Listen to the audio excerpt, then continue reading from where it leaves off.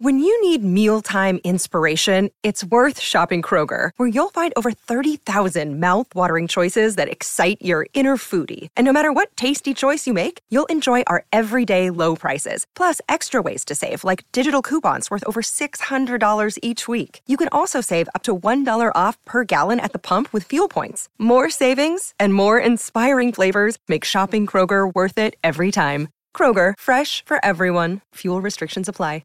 Another day is here, and you're ready for it. What to wear? Check. Breakfast, lunch, and dinner? Check.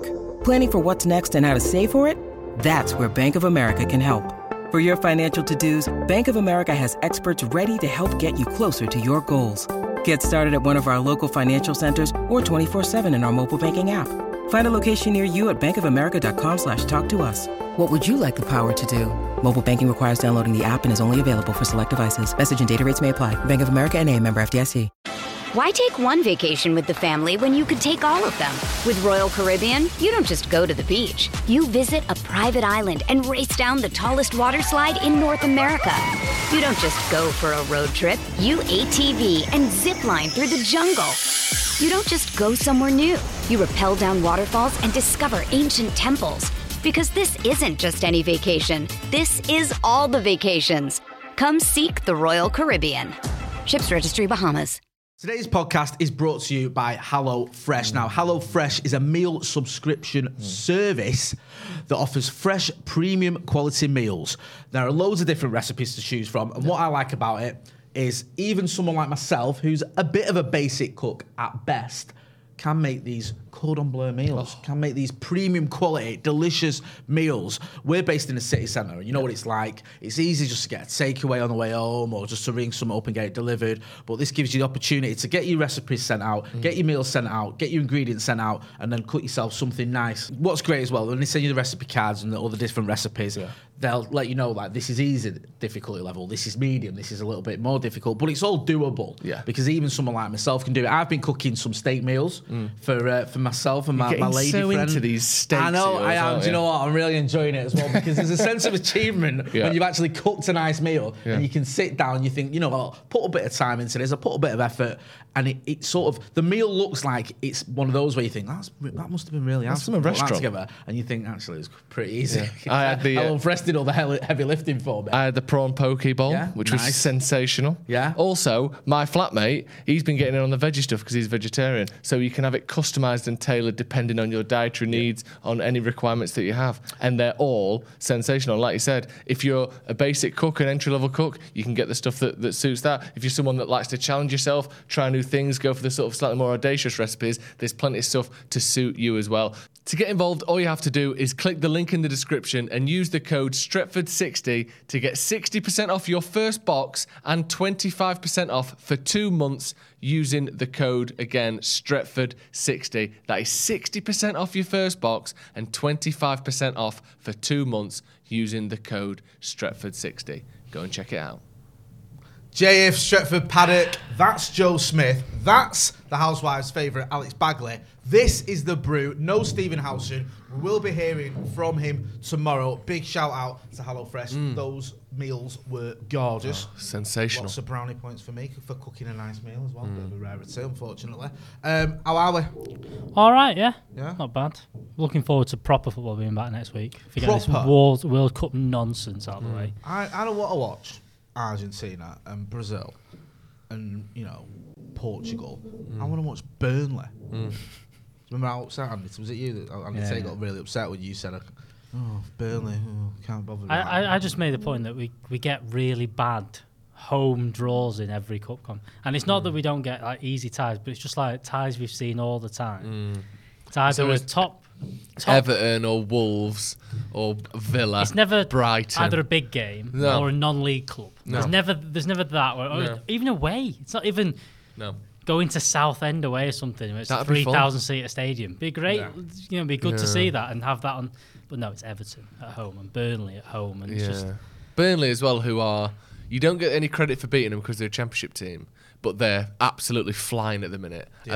And they've 2 weeks break, and then they've been playing games again. So they're right on it. They've been training. They're ready to go. They're winning games.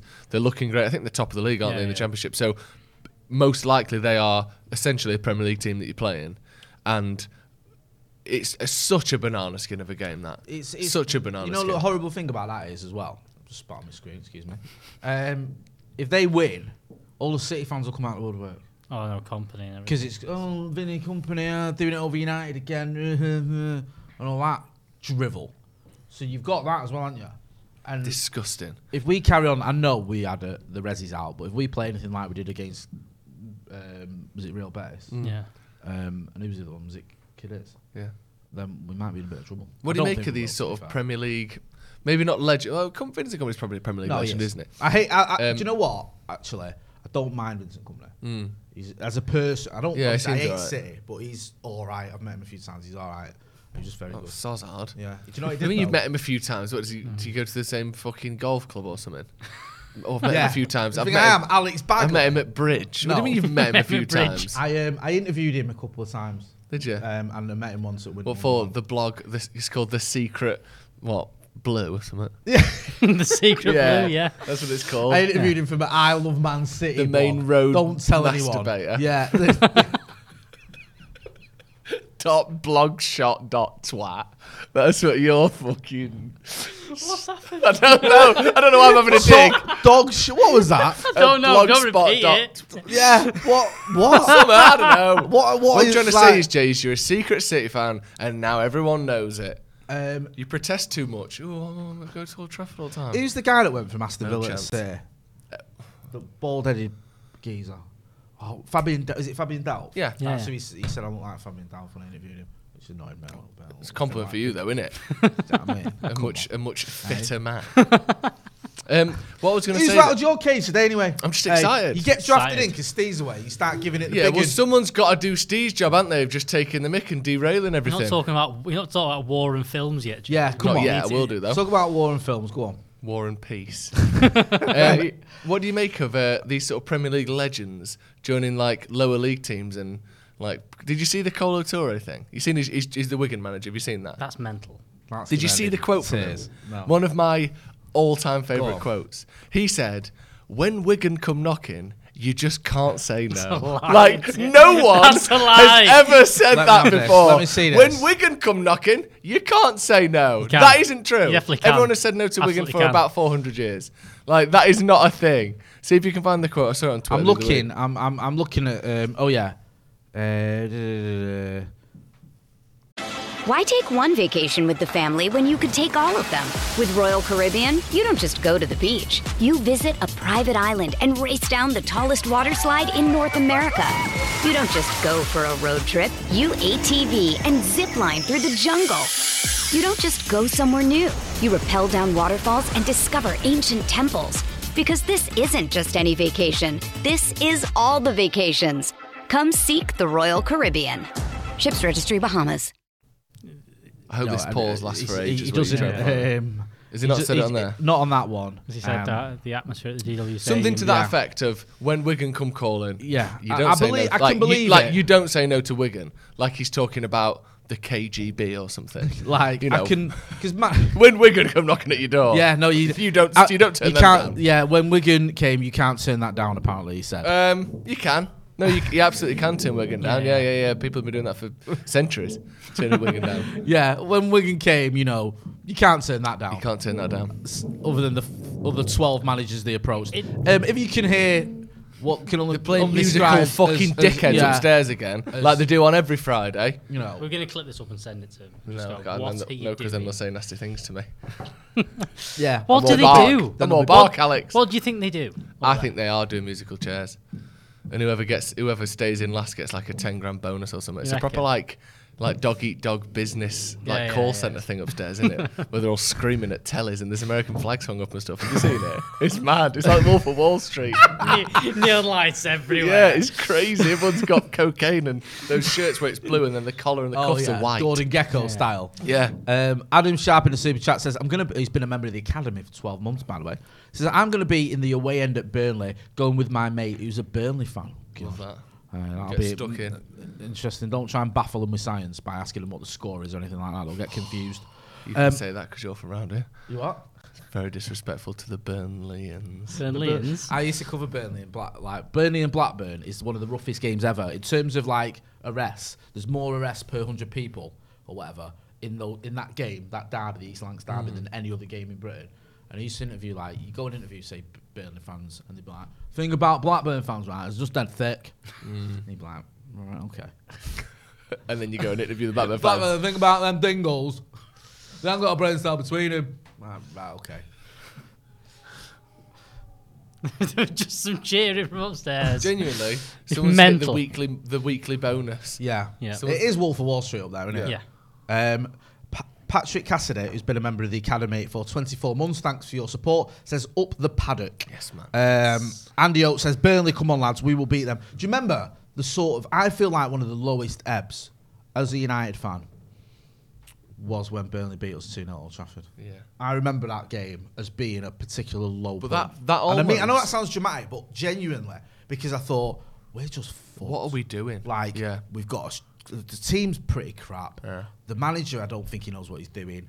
And he's certainly, you know... That was under Solskjaer. Yeah, Solskjaer, like, he's, you know, it was I around like the guy. January 2020, no, wasn't it? It was spot on. Yeah. And it was like, you know, there was no light in the tunnel. We were 6 points off top 4. And you just thought, what are we doing? Where are we going? We're just doomed. The Glazers have doomed us. Yeah. And Ollie, I love him, but he's not the man to get us out of this. And this team isn't good enough. And I remember just feeling proper sort of just disconsolate. Nice. And then we bought Bruno Fernandes. And we went on a 21-game unbeaten run and finished 3rd. Mental. It was just one of those that you're looking at that team. Because I think under Jose and Van Gaal, you went... There's players there. Like Jose was benching Paul Pogba a lot, and also there's a manager who manages that there. I know it didn't really work out, but you believe that because they've done it before, at some point they'll do it again. Yeah. Whereas Solskjaer, he didn't really have that. But you were looking at his bench and he was going, all right, he's starting Pereira, but his other option is. Should we have a look? Actually, well, he's not got anybody else. Yeah. There was no other possibility to bring on, and that was the thing that was frustrating. You know, you seen him putting kids. I think Brandon Williams was playing loads of games. You were going, all right, yeah, but there isn't a Luke Shaw because he's injured. No, and he was poor at that point. There wasn't as well. a Tellers at this point either. There was just nobody. There was another child to come in. Kind of. Yeah, definitely. So that was what made it worse. There was just, you felt like Ollie's doing the best he can with what he's got, and there's just nothing you can change. He couldn't inspire this team. That team. To be fair, it's not a million miles away from a team that was successful. It is, Jay. Right, well, De Gea, Wan-Bissaka, Phil Jones, Harry Maguire, Brandon Williams. Right. Okay. 3 of that back 5 made up the rest of the team for the rest of the season that went on to finish 3rd. Yeah, but I mean, just when you compare it to now, maybe. No, now it's a million miles. But my point is, like, that team year. that finished 3rd, this wasn't a million miles away. No. Fred and Nemanja Matic, yep. Juan Mata, Pereira, Dan James, Anthony Martial leading the line. Obviously, you know, Marcus, I think, had just got injured. You look on the bench, we had Eric Bailly, Jesse Lingard, Delo, Romero, Luke Shaw, Mason Greenwood, Angel Gomez. So it's mad though, because that team is there was average in it. But what happened was, if you remember, Bruno came in. Martial, I remember in that game was awful, but he'd just come back from injury. Bruno came in. Martial started playing a lot better. I think Marcus came back from having his had a back injury. He got a few goals. Then I can't remember if Pogba came back or not, but I think Lindelof or someone came back as well to defend. We had the start of it where Bruno came in scoring loads of goals. Then the pandemic hit, didn't it? That was it. Thank you. And then it just you came back from that, and you were like, Pogba was fit. Yeah, Pogba was Bruno back was playing, and it was just like, this is your team now. Ollie had figured it out with a bit of time off. He had a few weeks of training beforehand without any games. Yeah, and he just had a team. Because the Tottenham game, this is it. Where Pogba came off the bench and won a penalty. You go to the Tottenham game, which is just after the pandemic, the first game. Well, the pandemic was still a thing, but it was the first game back. So you had Martial, Rashford, Bruno, Dan James, Fred, McTominay, Luke Shaw, Harry Maguire, Victor Lindelof, Wan-Bissaka, and De Gea. That's pretty much your team. That's one of Man United's greatest ever teams, though. That's the most ridiculous thing that I've ever heard in my life. All right, then. Name me a single other Manchester United team that has gone unbeaten away from home more than that one. I think if you check your records, Ernest Magnall's 1908 team. The answer is none. That doesn't mean... So therefore... Right, it's not one of the best United teams ever, though, is it? All right, then, the best. What are you trying to say? No, obviously not. But when I see that team, it reminds me of a warmth that I enjoyed watching Man United when that team was playing. Like we were still shit, but they were exciting to watch. Excuse me, exciting to watch. They scored goals. They could go on unbeaten runs. We'd come back from being down all the time. It felt like watching Man United again. Obviously not to the highs of winning games and winning trophies, but there was something where after Jose, everything was so dull and dead and boring. That team was actually quite exciting again. And I do like it for that. Obviously, it's not remotely close to being one of United's greats. There was a few things that annoyed me that season, though. Like that team, the run was great and everything that went on was great. The fact there was no fans, and I don't just mean go into the game because I don't do many aways. It's just having the fans in the stadium makes a difference even when you're watching it on the telly. The Scousers won the title that season, which just infuriated me because it was like they've done it. Okay, they've done it without any fans there, but still don't count. Done it, and it's well annoying. And it was one of those where we got third, didn't we, on like the final day? So we just about, you had that sort of thing, are we even going to get top four? But in the end, it did come good, and there was a lot of good games along the way, and Bruno was a revelation. Abhinav Verma, who's been a member of the Academy for 20 months. Joe, if you're filling up for Steve, what's your favourite conspiracy theory, and what's your memory of 99 final and 91 as well? My memory of 91 is just chilling out, sort of egg style in my mum's uterus. Were you not there in Rotterdam? I didn't go. Why? I was really, really unborn at that point. I was really, really unborn. I was just, I tried to. I texted them. I was like, sorry, lads, can't turn up today. Do you know what? I've not been fucking born yet. YouTubers do my idea, man. Honestly. Call yourself Reds. They didn't go because they didn't exist. What sort of an excuse is that? My memories of the 99 final, we're watching it in the front room with my two sisters because my dad had gone to the game, so he wasn't there. My dad was there as well. Screaming, jumping up and down when they scored and the neighbours banging on the wall telling us to be quiet. That's my memory of the 99 final. Yeah. And my favourite conspiracy, have you seen that one today with the snow? Have you seen this? Have you seen it? Some bloke goes outside, there's snow outside, and he gets a big snowball and puts it on a coal fire, like a log burning stove type thing. Yeah. Opens it up, puts the big snowball on it, and it leaves it on there for 20-30 seconds. Don't melt. It's not real snow. 20 seconds. So the conspiracy is that it's a government imposed weather system to act as a sort of lockdown by proxy, keeping us in our houses by scaring us with weather. It's a new lockdown, Jay. It's a new lockdown. And then he holds a match to it, and instead of melting, it just goes black. A government imposed weather. Yeah. This government, who are literally the most incompetent government in the history of mankind. No, it's not this government. It's the government above that government. Oh, right. Your Rockefellers, your Jeremy Beadles, your Illuminatis. Yeah, Illuminatis. They're controlling the weather. Yeah. I saw that. I saw something on Twitter. You know Graham Hunter used to do the La Liga TV stuff? Yeah. He's part of it. Right, okay. The Cabal. Cabal. Yeah. Controlling the weather. Yunus Kabul used to play for Tottenham? Yeah. He's not part of it. Didn't he play? No. Where he's else backed was out. he? Was he just at Fulham? Was that right? Yeah. The lizard people, Jay, says Manveru. Also, the 12 days of Paddock. Yes, we are doing the 12 days of Paddock. People are asking, where is it? It's starting. I can never do this. Starts on the 20... Go on, push it up. Oh, God, Jay. It starts on Christmas, on Boxing Day, like the 12 days of Christmas are meant to start. Oh, no, it starts on Christmas Day. Excuse me. Day. Right, so it starts on Christmas Day and goes on for 12 days, which is what the 12 days of Christmas is. Joe's giving me mince pie on YouTube going, this is the first And so all you have to do to be in with a chance of winning 12 different prizes, 12 different prizes, including £500 cash. All you have to do is join our membership. You get extra videos, extra content as well, and you'll be automatically entered into all of those prizes. So join the membership, click the join button under this video to be in with a chance of winning. Just a way of paying back our lovely, lovely members. YouTube says he's talking about cloud seeding, geoengineering. Yeah. Right. Sim Forbes says chemical planes or chem planes.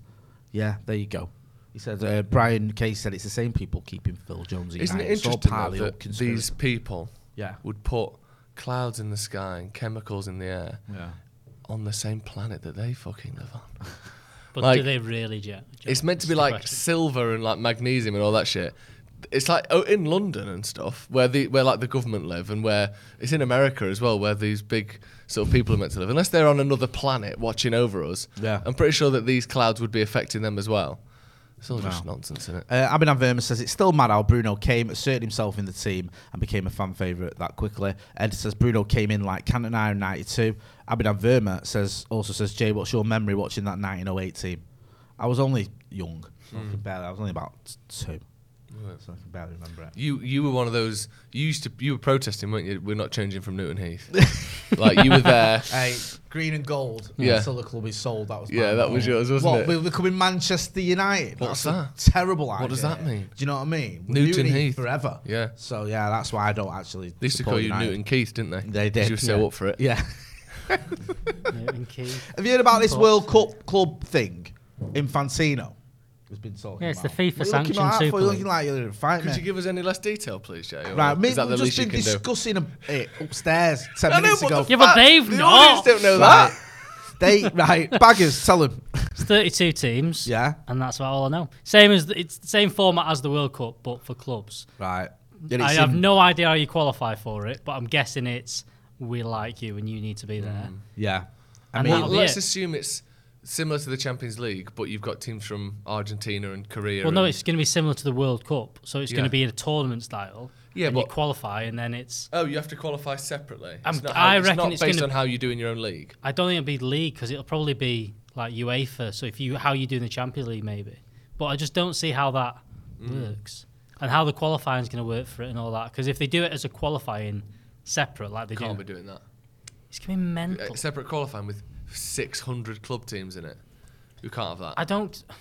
I don't see the point in it because I think that I know FIFA want to do it because they want to have more. Again, it's the same as everyone said about the Super League. It's more times where you want the top two teams or whatever playing each other. They don't think the Champions League's enough. That's why they're doing the league thing for the Champions League in the next few years. But not being disrespectful to outside of Europe, but the European teams are going to win. The European team have won the Club World Cup where they play that small tournament like every single time. There's only once they've not done it. United lost. That was in '99, wasn't it? I think we lost one. Yeah. I think since then the difference has been crazy. Yeah. It's only been once in the past. Right.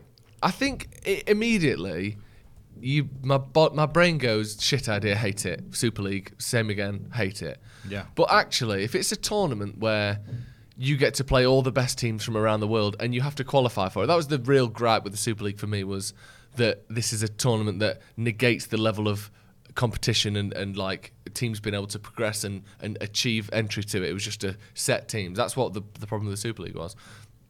If it's we already have the Club World Cup and no one kicks off when Chelsea went to do it, or it's a sort of accepted part of football. And conceptually, a tournament where all of the best teams in the world, not just Europe, go against each other to see who is the best club team in the world. I'm not necessarily against that. I like that as a concept. Who's the best team, not in Europe, in the world? That's a relatively fair thing to want to see, I think. I agree. You know what I mean? I think that the issues are that it means that every single summer now there will be a tournament of some sort. Yeah. Because Copa America fits in between everything at the minute. Yeah. And then you can have another one. So every single summer there will be a club. There'll be a. Is this going to be every 4 years? I think so, yeah. I think that's how they're going to do it. So you're going to have that in there. Yeah. But also, you saying that, okay, it's going to be qualifying. They have to weight it towards Europe ridiculously, or there's no point. Because if they do it evenly across the continents and you only have 6 European teams, it's not going to be... You're not going to get the spectacle that they want. Because I'm not being funny, but the 2 Australian teams aren't going to do that well. No, because they want Madrid, Barca, Bayern, United, Juve, Inter. They want City. They want all of all the best European teams, and then sort of a smattering of. They're going to change. They'll probably change the World Cup soon because it'll be bad for them that Italy didn't play this year. Yeah, they'll have gone. That's no good. Salah's not played. Okay, is there a way of us getting a team that's more teams in that way? They're going to restructure things, so I think that's just going to be more bent stuff and weird. And well, it's been the World Cup. Which is 32 teams drawn into 8 groups of 4. It's set to change an expanded 48-team tournament in 4 years' time. Jesus Christ. With the FIFA Council choosing in 2017 for the nations to be split into 16 groups of 3. Now, I think he's going to look at that, the 16 groups of 3 off the back of this World Cup, Infantino, because it was such a success on the pitch. Oh, like we've not had 60 years to work that out already. Yeah. Or however long it's been, 4 teams. He's a right whopper in Infantino. I can't stand him. I mean, I didn't like Sepp Blatter, but... He's just doing it in another way of getting as much money as possible. Yeah. That's the thing. Sticking his nose in and trying to come up with these new ideas. And Arsene Wenger can do one as well, because he's been involved in it. And apparently he's the new FIFA's $200 million global talent ID search. He's going to lead that mint. Great. Well, he was saying we should have a World Cup every 2 years, wasn't he? Yeah, every 2 weeks. Yeah. I bore off. I know. Yeah, and also Infantino was just coming out with nonsense as well. He was saying the controversial time in this World Cup has actually led to better football rather than at the end of an exhausting season. And he's also been going on about sort of... But that's such a like one of those things where it's like, oh yeah, sorry I beat you up, but in a way it's good you had that scan because you found out you had, hepatitis. Yeah. Like you wouldn't have had that if I hadn't kicked your face in. It's proper like, oh actually, there's one tiny good thing in a myriad of awful, shit, stupid, corrupt things. That doesn't make it all right. Because he said as well, teams shouldn't make protests on the pitch, i.e. rainbow armbands, as those fans who come to the stadium, billions watching on TV, have their own problems and just want to spend 90 minutes without having to think about anything else, just to enjoy a little moment of joy. That's the point that he's not getting. Like, if you're a member of the LGBTQ community, when you're seeing someone standing up for you, that is bringing you a little bit of joy. That is bringing you a little bit of hope. That is something that you are living with, and is something that you might get judged on and might make your life in some aspects more difficult. So this idea that you shouldn't be reminded that shouldn't happen because that's going to take away the joy of watching a game is nonsense. And also, if you're not from one of those marginalised groups, like I'm not from that community, but if I see Harry Kane wearing a rainbow armband, does that spoil my joy of the game? No. Does that make me think, well, that's just ruined the 6-3 victory over Iran?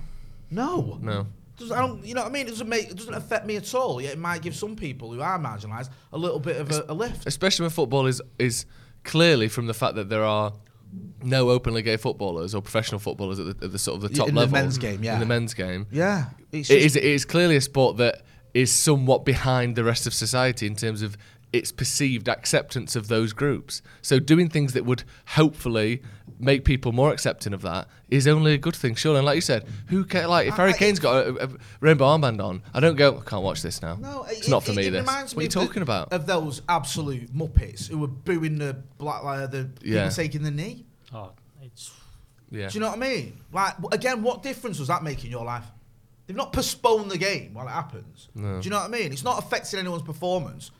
It doesn't matter to you if it doesn't matter to you. And if it does, it's something that you can get behind and be pleased to see. Yeah. So, again, I just wish Infantino would just shut up with his nonsense. Because even when it's like, all right, you feel like, in a way, we're moving on. I know for not everyone will feel that way, but you look like, okay, we're talking about the World Cup final. He has to wade in again and almost judge and just come in with his ham-fisted comments about these issues and about the way people have reacted to them. Almost like he's gloating about it. And I just feel like it's just really, really distasteful, and it just annoys me all that, because I just think you don't have to do that, and you don't know what you're talking about as well. Sam Z says, do you think there should be a rule limiting how much minutes matches a player can play a season, set them from injuries, say a 60-game limit? I think the only problem with that, bro, and I understand that, is you could get to the point where international managers and club managers are at loggerheads. Because if Bruno Fernandes has played 59 games for Manchester United and his last game of the season is the Europa League final, and his Portugal manager, whoever comes in and takes over Portugal, says, well, I need him for this qualifier I've got. Yeah. Are you going to go, well, all right, I'll drop him then? Unless you do it separately. Here's a question, though. Go on. Do we have the data on, like, how many games a player can play before it becomes, like fitness and performance is just hindered? Because in the 60s and 50s and 70s, and I don't know, I'm doing it in a sort of random order. In the 50s, 60s, 70s, 80s, sort of pre-Premier League, an international player would have to play every game for 15 years to get 100 caps for their country. Yeah. Now, you can get 150 caps by playing friendlies, and you can do the same thing, but there are so many more players who play more national games because there are more friendlies, there are more Nations League, this, that and the other. People tend to play, like, you can play 60 games a season every single season now for your club as well because of those extra games and all that. But if you'd have said that to someone 50, 60 years ago, they would have said that was physically impossible. Yeah. And with the advancements of, tracking of stats and data and fitness and food and all that shit, it's now, humans are now capable of doing more, and athletes are now capable of doing more. What is the limit? Is there one, or could theoretically, in 10 years, the record holder play 250 games for the country? The problem seems to be that they're making decision first, and it's a business decision of we need to play this many games in the Carabao Cup, the EFL Cup, the FA Cup, this, and this. Champions League, we're going to add more games to that. We're going to have more games to the Europa League, and have more qualifying. Oh, and we're going to do more international stuff as well. They're doing that, and then going, okay, how do we fix it? How do we put gaps in? How do we put these breaks in? Instead of going, like you said there, doing the research, see what a person can do. Because maybe if they spread everything out across the year and almost had no break in between, you don't do midweek games, so you don't double weeks. You don't have a break in the middle of the season almost. You don't have that 3 weeks in between the internationals and that. Get rid of friendlies and stuff. Could you do it where it's one game a week all the way through? But then that's only 52 games. That's 52 though, games. Is that a possibility or something? But there isn't, like you said. I think the problem is you've got the managers of the club who I think are looking at these things, kicking off about it more. There's no manager at a club is going, this is great, players can do this. Don't. Every single one of them that's looking at the stats is worried. Yeah. So to me, that says to me that there is a breaking point at some point. There are going to be physical, limitations and stuff. Ed says, going to have to sack off domestic cups and friendlies. I wonder one day whether they might just end up getting rid of something like the League Cup, the Carabao Cup. Yeah. When like the money becomes a thing where they go, we'll make more. Especially when they've already I hope not, because I love the League Cup. Yeah. I've had some of my best memories as a United fan watching genuinely the League Cup. You know what I mean? Like my first. One of my favourite first memories of being at Old Trafford was in what was then the Rumbelows Cup against Liverpool, beating 3-1. It was the League Cup, and it was mint. The atmosphere was amazing. So I'd hate to see that happen, but I think that could be a consideration. I think it will be. They need to do something because already you see a lot of the top teams basically playing their second team in the League Cup. I think as well the money shows it because the sponsor changes every 4 years. So obviously they're not getting enough out of it as a marketing thing of this is what it is. They're not getting enough out of that. So it's changing constantly. So you're right. I think it gets to a point where they go. Especially when it's like, we're adding in the Europa Conference League as well. Yeah. Like where it's like, basically, if you finish in the top half of your domestic division, you're playing in Europe next season. So that also means now that teams that have got players and smaller squads, someone like Burnley, for instance, who I don't remember what the highest they ever finished in the Premier League is, but someone like Burnley could have a year where they finish 8th. And now you've got a team with like 15 players, basically, having an extra minimum 6 up to sort of 10, 12 extra games, that is just not possible. Like, you can't have a team where, who is it? Like Sheffield United would have been in the Europa Conference League 3 years ago, or thereabat. I think they finished 8th or 9th, so whatever it was. Anyway, teams like that where they're basically championship squads who have a really good year, and now you've got an extra 8 games to play. Well, you're getting relegated then, aren't you? The money just because it's impossible caught up to them yet. Because even West Ham struggled massively in Europa League. Yeah. And all the Europa Conference League last year. They did well and got to the end. But the league form just plummeted because they've not got the squads. They're not built to be these kind of squads. And unless you get the Champions League money, which is the big money, you can't build a squad that allows you to compete on 2 or 3 different fronts. You can't have 25 players that are Premier League quality on the budgets that they would need to pay each player with the money they get from the Conference League. Like, they pay their players almost as much as anyone. They're slightly lesser players, but they're still paying them 100 grand a week, 150 grand a week for the top players. They can't have 25 players like that for the money you get from the Europa Conference League. So that's my worry with the World Cup stuff. It's like, you need bigger squads again. What money are we getting from, I don't know. It's just, I like the concept, but I don't see how it fits. Whenever there's more football and, more games, there's part of me that things like what you were saying, Joe, earlier, like, I love football, give me more of it. But then you think of some of these, lads. There's a stat there. Burnley got 7th in 2017-18. If you're still interested, so what's this? I saw them versus Olympiacos. So Burnley even got Europe, right? Yeah, but like there are other teams who are even sort of smaller than that. They got relegated within 18 months of that. Yeah. Oh yeah, I forgot about that. Didn't they play like, was it Aberdeen or someone? Olympiacos. But I think they won one and then lost the next one. I think more football. Yeah, give me more football and all that sort of stuff, but. Some of these players as well, like, mentally, it's a bit of a drain. Yeah. You know what I mean? You saw the state of some of our players post the Euros. They just didn't look right at all. No. Do you know what I mean? Even the ones that had a successful tournament. Yeah. Well, particularly Maguire, Shaw and Rashford, all 3 of them came back completely different players to the ones that went to the Euros. Yeah. Like Rashford and Sancho. Sancho as well, yeah. Looked like they were affected by what had gone on. And understandably, because it's not, this whole nonsense, will they earn enough money? That doesn't stop you being stressed. Or hurt. Yeah, or hurt. Like Rashford is literally, you've got a broken back. Yeah. Well, if I had 250 grand a week, I wouldn't have a broken Iron back.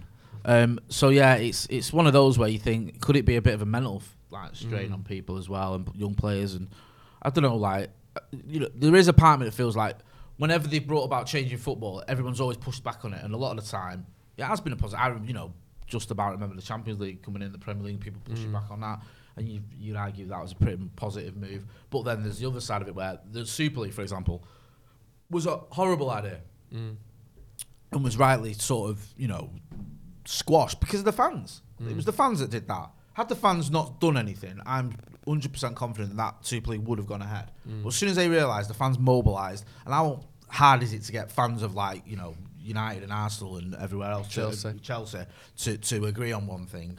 Very difficult, and yet everyone did, and they realised it couldn't happen. Good to see Solo in the chat from the Man United agenda. Let's talk about Ralph Rangnick, because we haven't spoken about him, and we're doing a proper Howson's brew here, aren't we? Where we're just avoiding the topic. Well, let's talk football-ish. Yeah.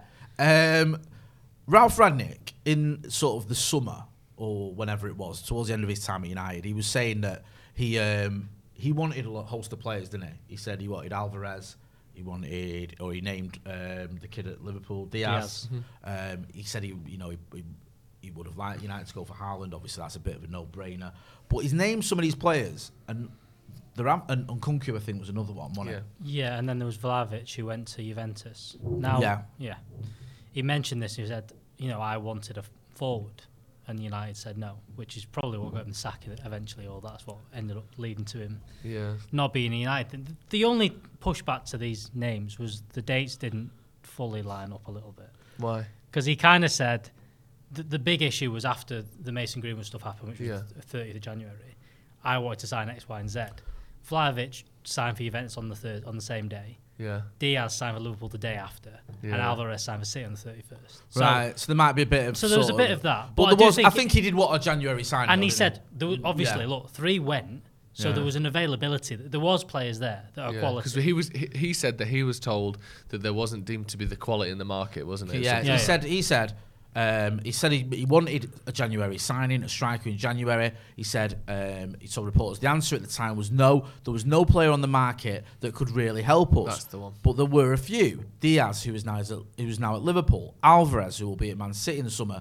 Vlahovic, who at the time was still at Juve. Those are just 3 of them that came across my mind now. So he's saying, we had 4 days off at the time, and on the Sunday I was informed about the issues with Mason Greenwood, and obviously Anthony Martial had already left. And then I was aware that within 4 days we had some strikers missing, and it might make sense. We were still in 3 competitions, Champions League, FA Cup, and 4th in the league, but that's in the past and it doesn't help us anymore. So, yes, I get your point. The dates are a bit, touch and go. But we spoke about Bruno Fernandes when he came in January in 2020 and how he gave us that massive boost. And you feel like one player can make a difference to a team that's struggling. Yeah. Like it can. And it was obvious United needed something. You had... Ronnie, to be fair, was still banging in goals. Marcus had fallen off a cliff. Ilanga wasn't the player we were hoping he would be, I think, basically. We kept throwing him in. Wasn't really getting any goals and assists, especially, I think, Post Madrid didn't get any. And it was just like, you know what, it's just... Sometimes you get that one player and it gets everyone going, and there's a bit of competition for places and all the rest of it, and it gives you everyone a lift. But the thing with that for me is... something, I think. It's almost like, obviously... Fundamentally, the issue is the Glazers, and we've said that infinitely on this channel. But if we look at it as a more sort of whose job is it to do this, the Glazers aren't picking players, are they? That's not they aren't doing that. No one is suggesting that they are. I think United's scouting system has had a real sort of foot off the gas mentality for a very long time. Like as we all have said numerous times. When's the last time United scouts bought someone that we hadn't seen trending on Twitter, or a compilation of doing the rounds, or this is the next hottest prospect here, or that? When's the last time we bought someone? He went, who's that? Dan James. And even then, he was like Leeds wanted him. I understand what you mean. Yeah, I know what you mean. Leeds wanted him for $4.5 million in January, and we bought him in the June for $12 million. Yeah, and he definitely had a word off his international manager gigs. He obviously got on Solskjaer. Yeah, he's quite good. All right, then that turned out to be a success. Because Bruno Fernandes is the closest thing to a bargain we've had, but he was 46 million, and producing the greatest goal-scoring performance of any midfielder in football history. So he was hardly under the radar. Yeah, I think Spurs and the Scousers will link with him as well. I know, and I've said this as well. I know that at some point, United's job isn't to buy the Kantés for 300,000 or the Mahrezes for 300,000, because you let teams like Leicester take risks on those players, because for every Kanté, there's 5 whoever the fucks that you never hear of, that never break into the first team, that aren't very good. Those risks that don't pay off. So I understand that can't be United's full-time transfer strategy, because if it is, you end up doing what Leicester's a bad example because they've won the league, but typically they finish top 10 but no higher.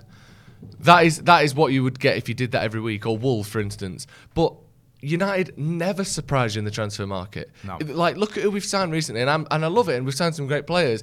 Varane, literally the best centre-back of the last decade. Yeah. Lisandro Martinez, the manager's favourite player from his old club. Anthony, his second favourite player from his old club. Like Casemiro. Casemiro, the best defensive midfielder of the last decade. Ronaldo, the most famous footballer of all time. When's the last time we signed someone where you go, fucking, that was a bargain? Even someone like Alex Telles, who was cheap, was very well known, like, sort of, kind of a Brazilian reliable left back. He was a Brazilian international. He was Porto's captain. And was putting numbers up because he was taking free kicks. Scoring like 10 goals a season from left back. Yeah. Like, and even he didn't turn out to be very good. But it's just like I feel like Rangnick's point, or him saying, or the scouts or whoever it was responsible saying, we don't see anyone that's any good. Basically, everyone's shit that's available is just such a sign of how our transfers have been for the last 7 or 8 years, where if it's not a big name, we're not interested. I think this is the problem, because I remember chatting to someone, I think it was 18 months ago, and this lad who I knew from friend of a friend was head of one of City's groups in America. He was one of their coaches in America.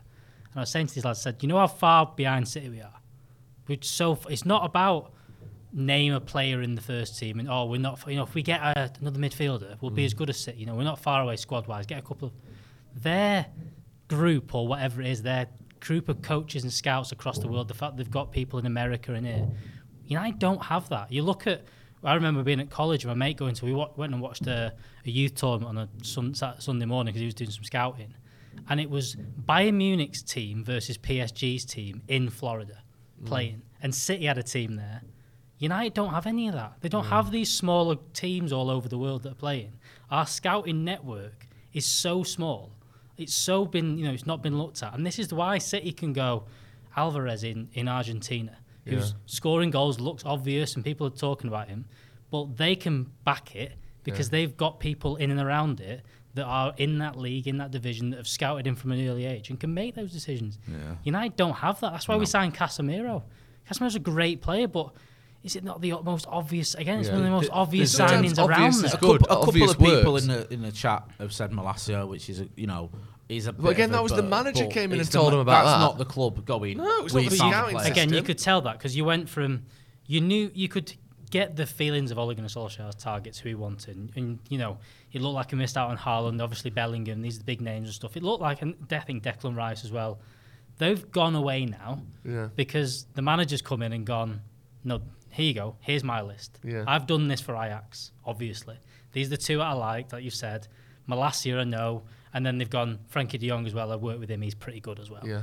And it is a manager-led scouting. Now, whether this changed in the summer, now, we've talked about, I think, there's so much change at United. And there was a couple of, I think there was the head scout and another guy as well who was really high up in the scouting. I can't remember their names.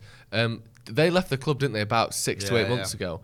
Then there were rumours came out that they were kind of not really doing the job you would think they'd be doing with those titles, and it might not make the same effect that you would assume. But there has been changes, but it just feels like, I don't know. I like signing big names, and Casemiro's been great and all that. But then, like you said, why don't United act like a big club? We don't operate like we are the biggest club in England. City operate like they're the biggest club in England by having, I know it's all a bit dodgy and what's going on, but like owning the club in New York, owning the club in, is it South Africa, the other club that they own as well, where it's like they are setting up camps and sort of they have like a dozen teams, different things, like a dozen teams around the world, where they're filtering, they're scouting, they're putting Frank Lampard there, and he's coming on loan to City. But he signed for New York City, and then Man City. That's the sort of thing that, even if you don't agree with it, if it doesn't feel like football, it's a bit modern and 21st century sort of business and fraud and all that weird shit going on. It's the sort of thing that a club with a vision of a mass worldwide structure has. Man United go, well, we used to do a little bit with Royal Antwerp, but we stopped that 20 years ago. You don't even need to be the City level of doing it. No, it was Royal Antwerp. Was it? Yeah. You don't even need to be the City level. Look how Liverpool have done it. They've, again, this statistical approach of getting in players that fit profiles and fitness and all these different things. Because they had, I think, was it Salah was already being looked at. Yeah. And even Van Dijk was a long-term target before. Mane was there before. Is there not? I understand everything you've said, and I kind of agree with it, but this summer, did we not get it right? Yes. So far, yeah, we're 13 games into the season. Or whatever No. It's far too early. Yeah. I think Casemiro is one where you almost go, it's a no-brainer.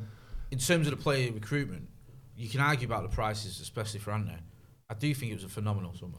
But we would have said that about Solskjaer's 2020 summer, when Wan-Bissaka, Maguire, Dan James, and Bruno Fernandes, not that he was in the summer, but that year, for 12 months after we'd signed them, they got us to Europa League final, they got second in the league. No one said Maguire was a bad signing until after Mykonos. I feel like no one did. I understand, or after the Euro, sorry. That was a decent summer. I still felt a little bit short that summer. Yeah, but what I mean is the signings themselves. None of those signings were for me personally, I can only speak for myself, like a Casemiro signing one. I think Bruno was. No, I'm talking about the summer. The summer, not the 12 months. We signed Bruno in the January.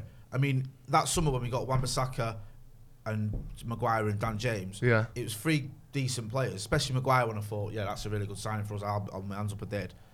But there was a bit of a wow factor this summer, I thought. When it was Casemiro in particular, I'm like, crikey, I can't believe we've got him. Martinez has been a revelation. And Eriksen was a nice on the cake. Yeah.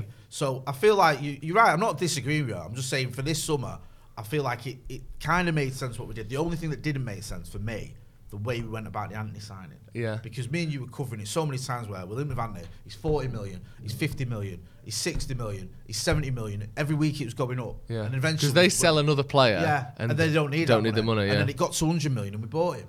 You've seen the Van der Sar clip from The Athletic where he's gone. We didn't need to sell him. We weren't going to sell him. We'd planned. We'd sold Martinez, and I think they'd sold a lad to Bayern as well. Yeah, it's trying to think. The central midfielder. I can't remember his name. They'd sold them. That was their income done. Yeah. They were like, we don't need any more money. We are a well-run club, sustainable. We don't need any more money. Antony. But then it just got to a point where United were like, no. What is the price? If we give you 100 million, will you do it? Yeah, okay. Yeah. But I think the other thing with the summer, is that you've looked at the balance sheet now. For me. Well, not frustrating because there's still a part of me that thinks it's just money that they'll waste on themselves anyway. But it's not great sort of management and business to go. Yeah. I'm not having a dig at Eric tonight. He can only work with what he's given, but it's not great to go leave it that late until you're doing it like the way. But you look at it now. That can't. It's not sustainable under this ownership. It's not because that's it now. And the worrying thing for me is like that is. If you bought all those players that we bought and they were all like early 20s, mid 20s, you'd think, all right, but Eriksen, I know he's a free, but he's 30. Casemiro's 30. Do you know what I mean? It's not like they're long-term signings. So you've still got an element of, in 3 years' time, you might be needing to replace 2 of your midfielders. Yeah. And we've got a credit card bill of 300 million now. So that's a worry. To your point there of, did we not get it right, though? I think that it's almost for me that sort of stop clock is right twice a day thing where you keep doing this where you go for Di Maria and Falcao and Lukaku and Zlatan and Cavani and Ronaldo and Sancho and Varane and Casemiro. Like eventually one of the best players in the world is going to play for Manchester United. Jose, I felt that first window Pogba was solid. Pogba, Zlatan, Mkhitaryan and Bailly, I think Yeah. And I thought that's a good window. Do you know what I mean? That looks with a new manager. But again, because that's good. The system, you follow it up with a not so good window. Then it all crumbles again. No, because look at the gaps. That's my point. The gap is 2016, 2022. You've got those 2 windows there. And that's, I think the windows in between, whilst the Maguire and Wan-Bissaka was an all right window, it was decent. I think there was still a lot of question marks there, especially after the way we'd finished the previous season. So it's like those 2 seasons out of the last 6 are ones where I go. Those summers are great.